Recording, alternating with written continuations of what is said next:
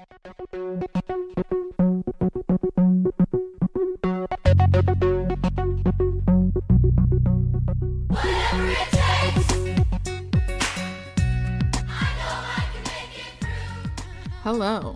and welcome back to another episode of Below the Dot podcast, where we recap and discuss a new episode of Degrassi: The Next Generation every Throwback Thursday from the Degrassi Black Hole. I am your co-host, Terry McGregor.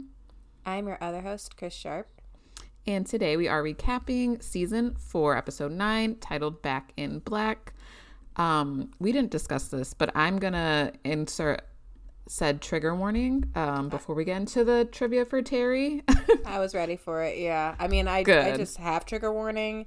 There's just a lot of school violence and their emotions tied to what happened. I mean, it's the aftermath, so you can anticipate that it's not like we're moving on to another bubblegum storyline. No, there was an entire shooting. And so as a result, we would like you guys to be aware so you can take care and tune out after our tidbits if this is a lot for you. Yes, absolutely. So yeah.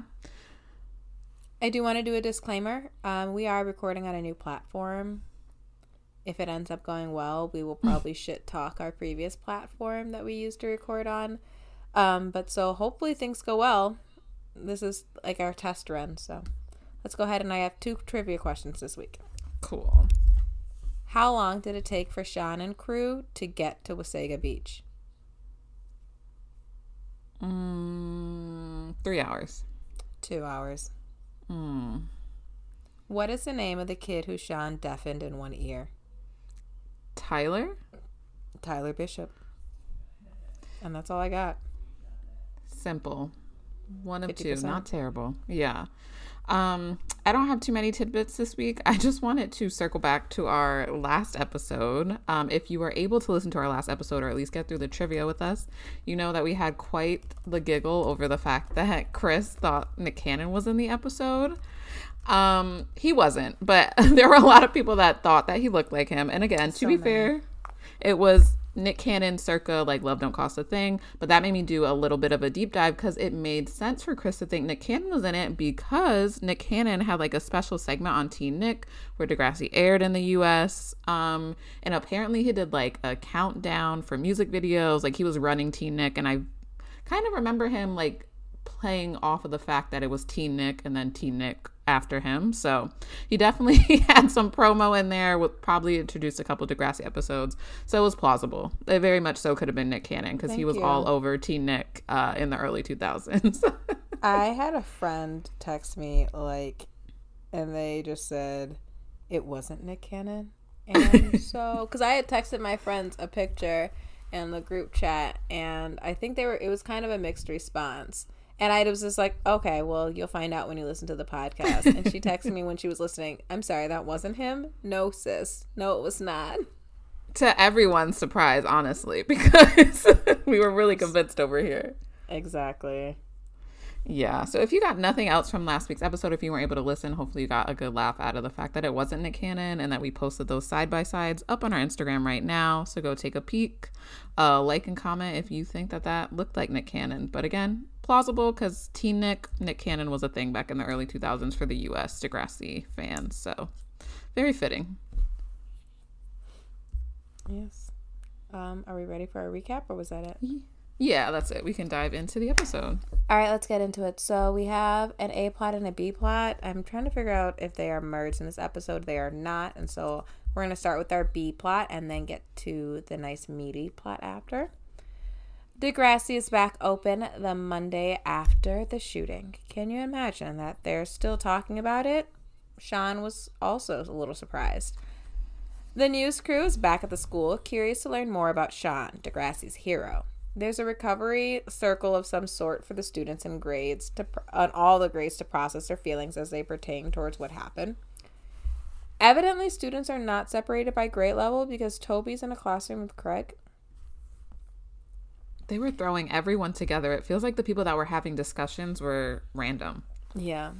Mr. Simpson seems to know what's up, though, because he says point blank, labeling Rick as a monster is not going to stop this from happening again. Tozy seizes this opportunity to share that Rick had been bullied very badly, but Craig says that doesn't make him a victim. Question for you. Do you feel like highlighting that Rick was bullied tries to paint him as a victim?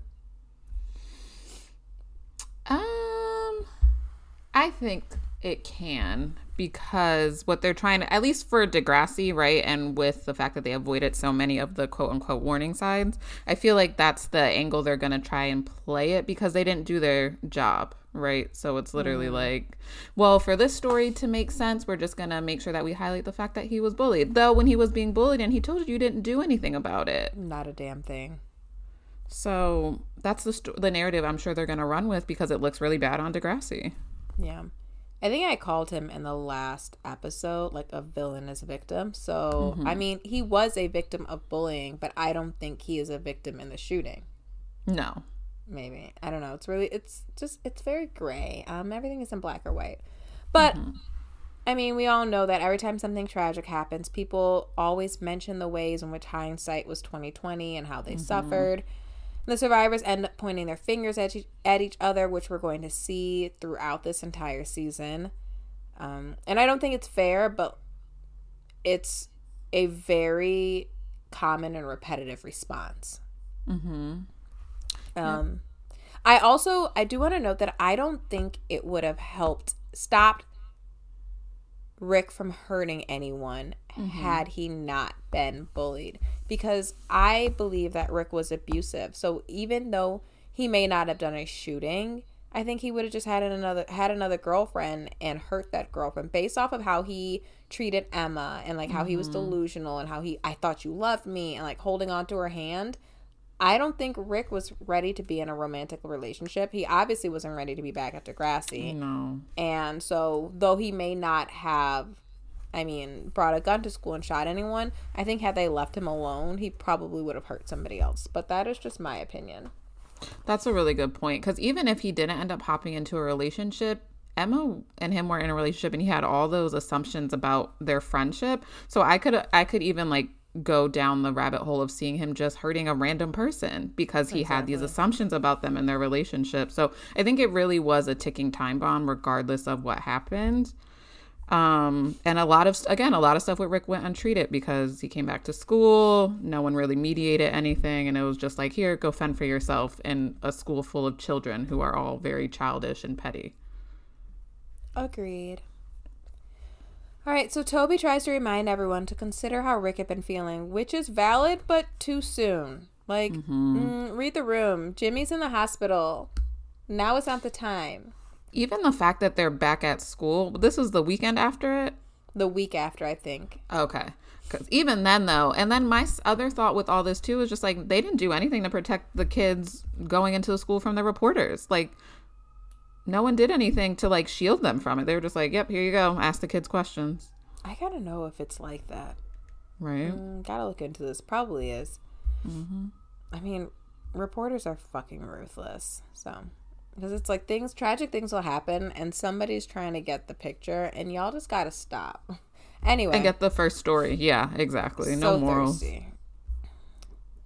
But yeah, so Toby alludes to the fact that nobody listened to Rick, and everybody who has been watching, we know it's true, because Terry just said it. Spinner's off to the side looking real guilty, and side note, actually, I already told you this was coming. We've reached a point in JT's life where I'm just done with him. JT is playing basketball with Danny. He's wearing a sweater vest over a button-up shirt, which is just confusing attire to me, but whatever. And then Toby greets both of them. They ice him out. They don't care that he recently got a video game. I truly said recently got a recent video game. He recently got a new video game. And they reject his invitation to play while looking at him in disgust. Apparently, JT and Danny now blame Toby because he knew what Rick was like and he didn't stop him. Toby stops by Jimmy's locker to view the shrine that people left in his honor.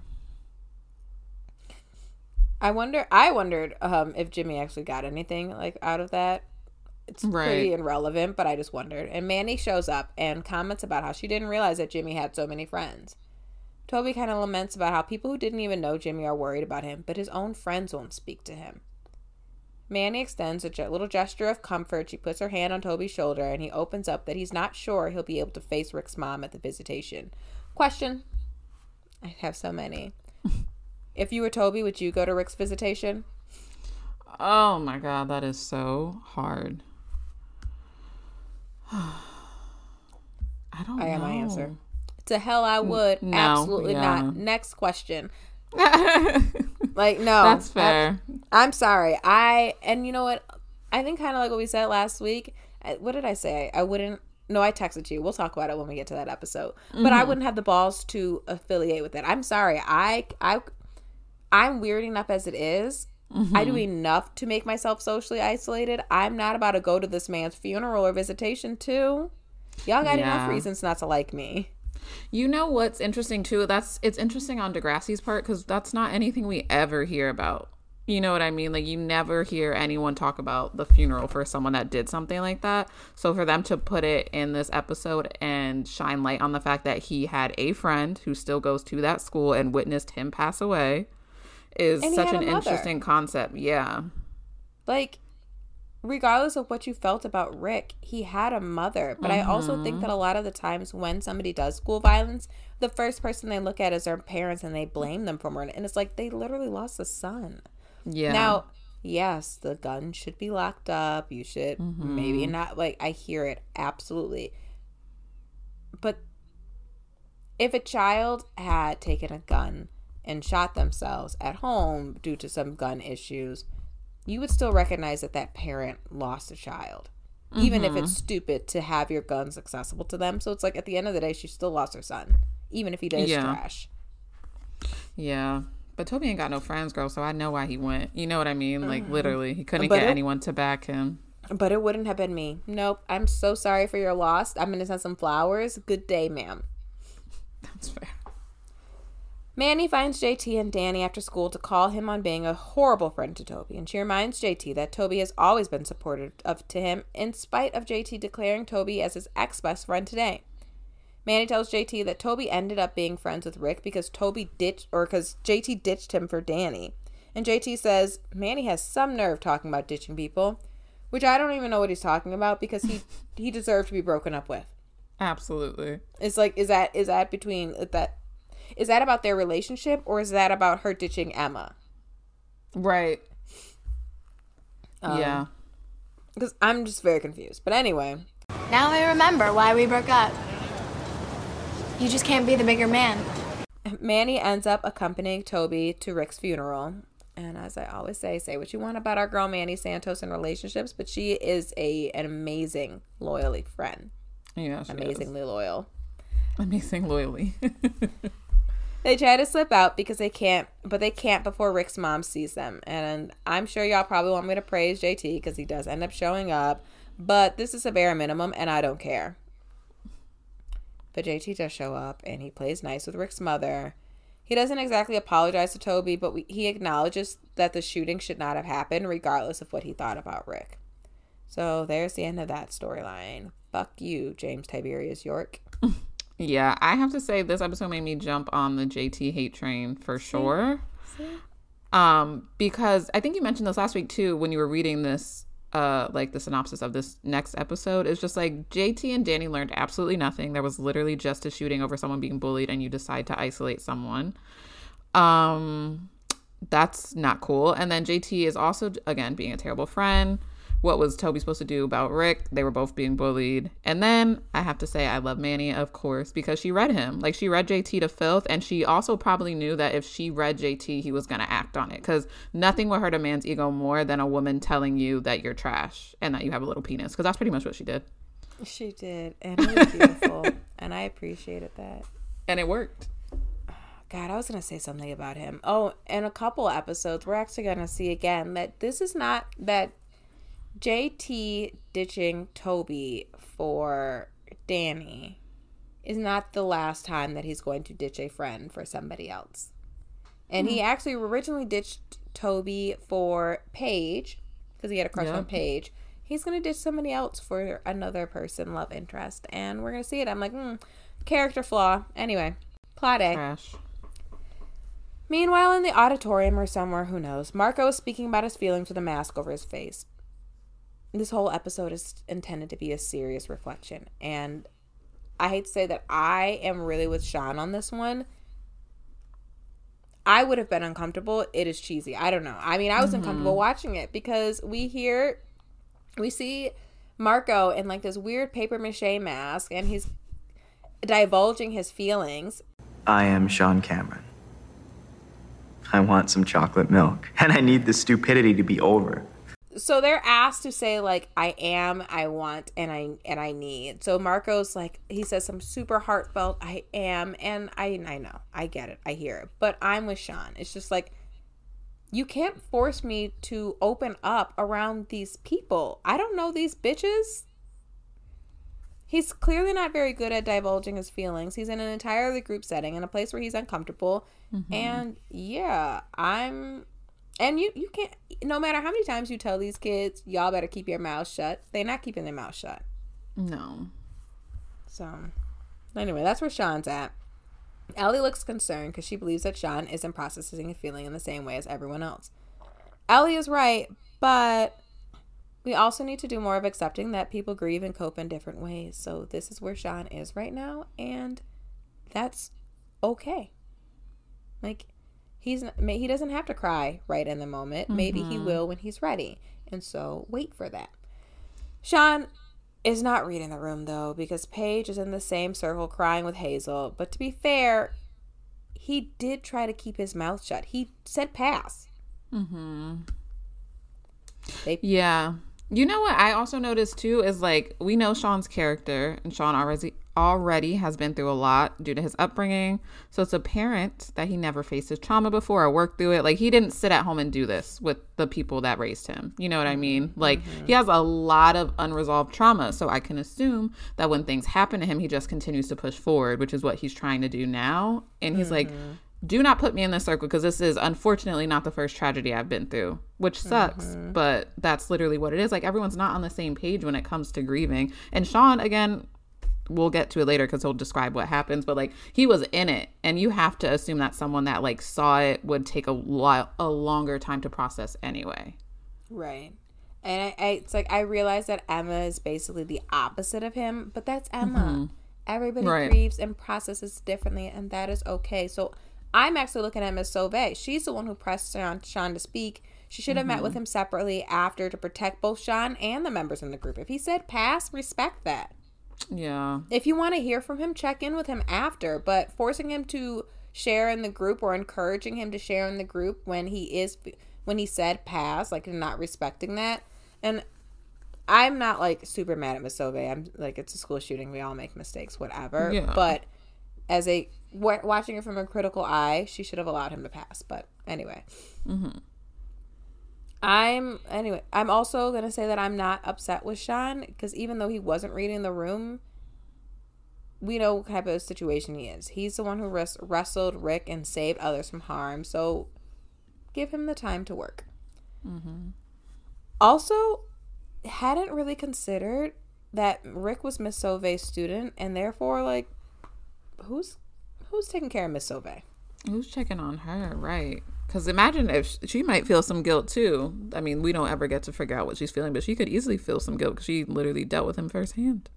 Right, and if we're imagining how Mr. Simpson felt guilty and responsible, imagine how she felt if she was his counselor. But yeah. Oof. Sean leaves the group to find Mr. Simpson, and I'm not really sure if, like, he's in class or if he sought Mr. Simpson out, but Mr. Simpson tries to get Sean to open up when Emma's whiny ass barges in, crying, poorly, mind you, about how everybody's staring at her. Did narrowly missing a bullet lead her friends to take her back yet? We have no idea, and I think maybe. Because I feel like they just randomly end up friends after this again, and it's like, okay. So yeah. And I do want to say, it's an interesting, you look at Toby, JT, and Danny, and the shooting caused them to ice Toby out.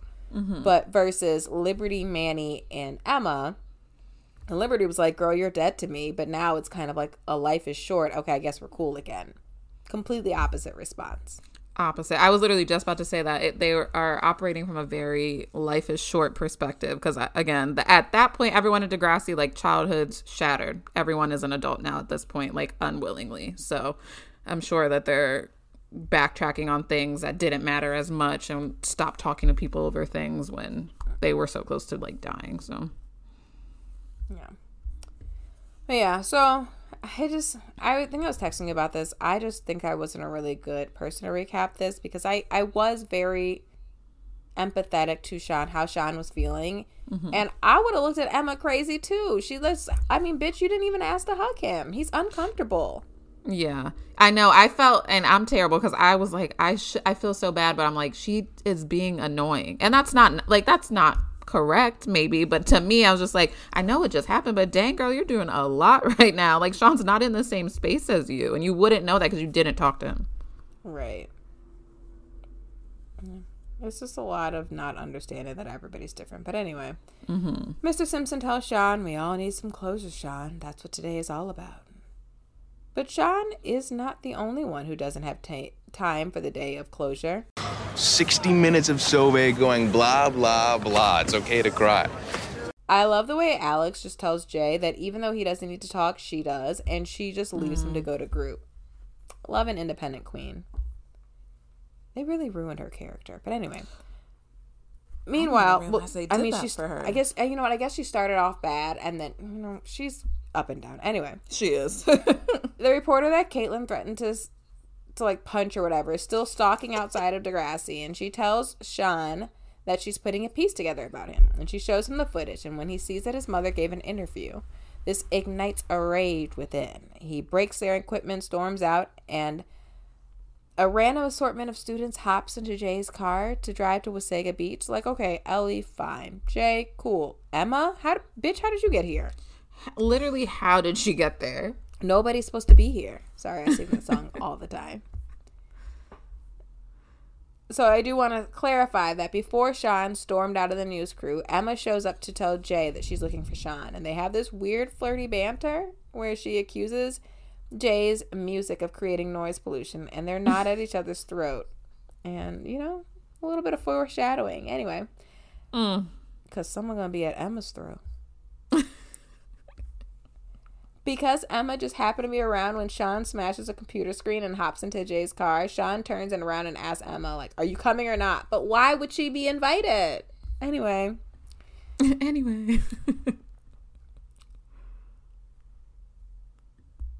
I did mention that I thought it was fascinating that they got from Toronto to Wasaga Beach without MapQuest in 2004. Yeah, what did they do? Like, did he just drive straight? Like, how did you get there? On a whim. That's so funny. All right, so the random crew arrives to Sean's house, and Jay jokes about whether or not it is a home or a lunchbox. And I really want to see where Jay lives, because I just know that is, like, where do you live, Jason? Where? Right. He be in everybody's business, at everybody's house saying stuff. And he steals candy bars. I just know that you're not living in a mansion stealing candy bars, little boy. Ain't no way. I mean, I know rich people steal, but I don't think that's Jason. So no. Sean runs up to his house angrily and starts ranting on his mother. And he accuses his mom of giving up on him. And she does not have the time for that shit, because why does she go back in and close the door in his face? I'm not even mad at her. No, it's too much. And he had an audience. The fact that he had an audience this whole episode really pissed me off. Right. So they go to the beach. They're playing, burying Emma and Ellie in the sand, and they're having a good time considering everyone's history, really. It's like Emma used to date Sean. She hates him. She's always going back and forth with Jay. Ellie is clearly way more liberal than uptight-ass Emma. This is but they're having a good time in spite of all their differences. And Sean sees a guy who he deaf in one ear, Tyler Bishop, and they go to the rental booth, and Jay instantly mocks the man for being deaf. That's just crazy. Wild how confident he is. He's insane. It's also very foul. It's, problematic, exactly. We know. But Jay is just like a vile character, and the conversation fits. Everything they have come out of this boy's mouth fits. Mm-hmm.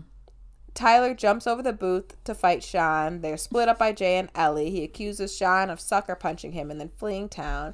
Everybody's confused because Tyler's story does not match Sean's. Tyler taunts Sean to ask if he kills and flees now since Rick died.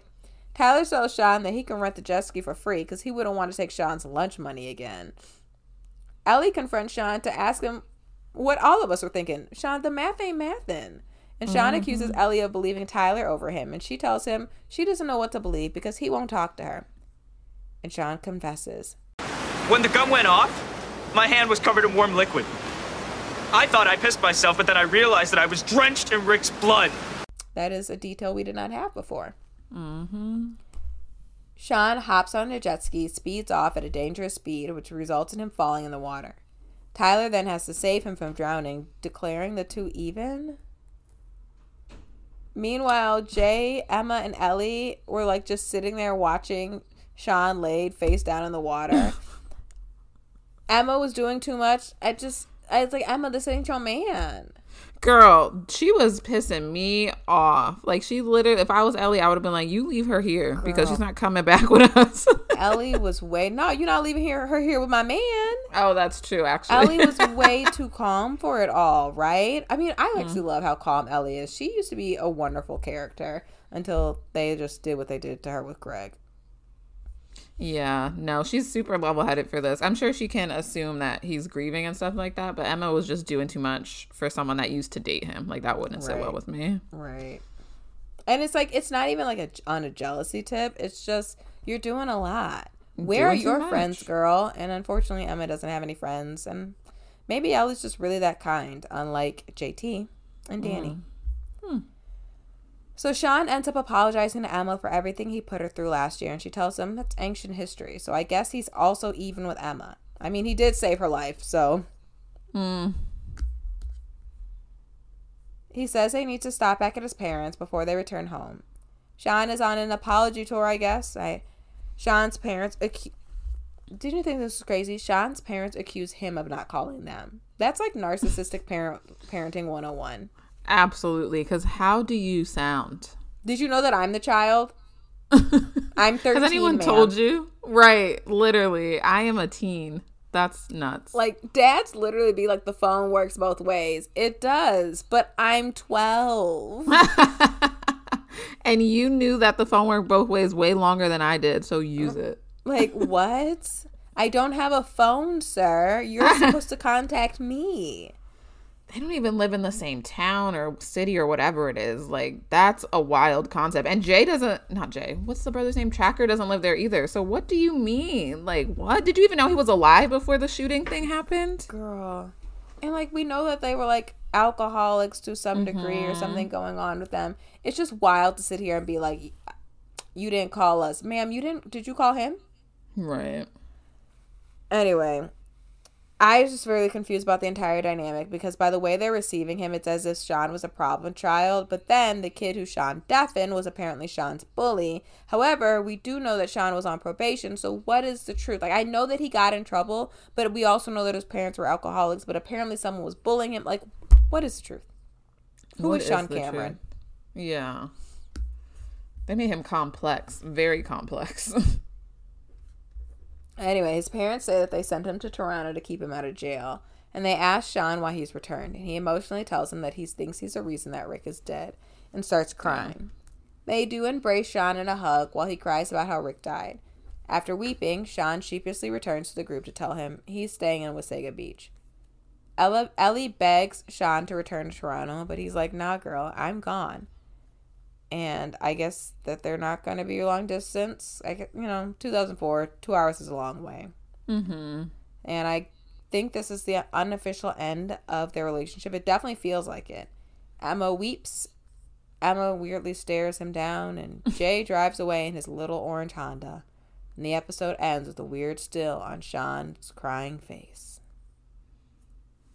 Yeah. I mean, what I got from that is Sean needed to circle back to the root of his trauma to cope with the reality of the shooting. Because if he hasn't processed childhood trauma yet, it's going to take a while for him to process the reality of what happened like last week. Whew. Yeah. And then even Emma was like, I get it. Like, Emma was saying that Sean had to have this conversation with his parents, which he did because obviously it was long overdue. But again, didn't need an audience to do that. Like, No. he didn't need you guys to be there to do all that. And he also, like, and then the fact that he left Ellie afterwards too is just like, y'all didn't need to be there. Supportive friends, yes, but y'all should have just let him go. Very confused. Also, could Sean not have picked up the phone to call his parents? That's true too. A lot of questions. So many unanswered questions, honestly. I don't know if I have a moral. I have said a bunch of different times in here. Everybody grieves differently. Yep. I got the same thing pretty much. I said that people grieve and process trauma differently, and it's not always going to look the same for everyone. So even if everyone experienced the same thing, it doesn't look the same. And then to people who are around someone that's grieving, I feel like you need to ask how you can show up for people, but without the expectation that it'll look the way you want it to. So like Ellie could have supported Sean from long distance if she wanted to, but what grieving looked like to him was going back to his childhood and like being with his parents to probably feel like a kid again. Yeah, I agree. Well, I guess R.I.P. to Sean Cameron. He's still alive, but I do believe he's out of the show for the rest of the season, right? I feel like he is. I think he comes back like season 6 or 5. Spoiler alert. I'm confused because weren't Sean and Ellie living together though? So is she just gonna go back to the house, but she doesn't pay for it because he's the one on student welfare? I believe there is a deleted scene where she's packing up his things to mail it to Sean. Why he couldn't drive to pick it up is beyond me. So she's putting his things in boxes to mail it with him. And she is with Ashley. I think it's a deleted scene. I'm not positive. And that's kind of all we see. And I want to say she says he stuck her with the rent. Dang.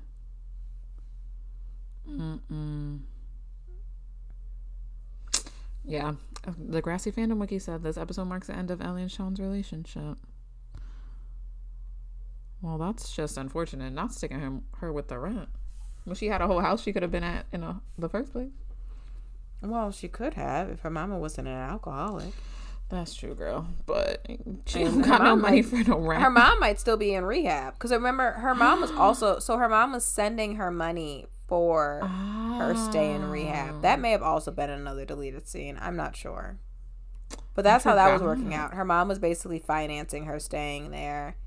And we see... I think she says this when they kind of bring that storyline to a close. Like... I don't remember, but yeah. Any other questions, comments about this episode? No, I think that's all I have this week. All right, guys. Next on Degrassi, Craig has a problem. The recording contract he and his band earned last year is going to expire, but Downtown Sasquatch is far from finished. He seeks assistance from an unlikely source, which enrages the members, and also me. Meanwhile, Paige develops a crush on Matt Oleander, the teaching assistant. The old nasty little hoe. And the nasty hoe I'm referring to is Matt, not Paige. Anyway, that wraps this week's episode of Below the Dot podcast. If you enjoyed your listen, please tell a friend to tell a friend. To hold you over between episodes, you can follow us on Twitter, Instagram, and TikTok under some derivative of the username Below the Dot. Feel free to reach out with any questions, comments, or concerns on either of our social media accounts or email us at whateveritakes385@gmail.com. Thank you so much for listening, and we'll be back on your platforms next week.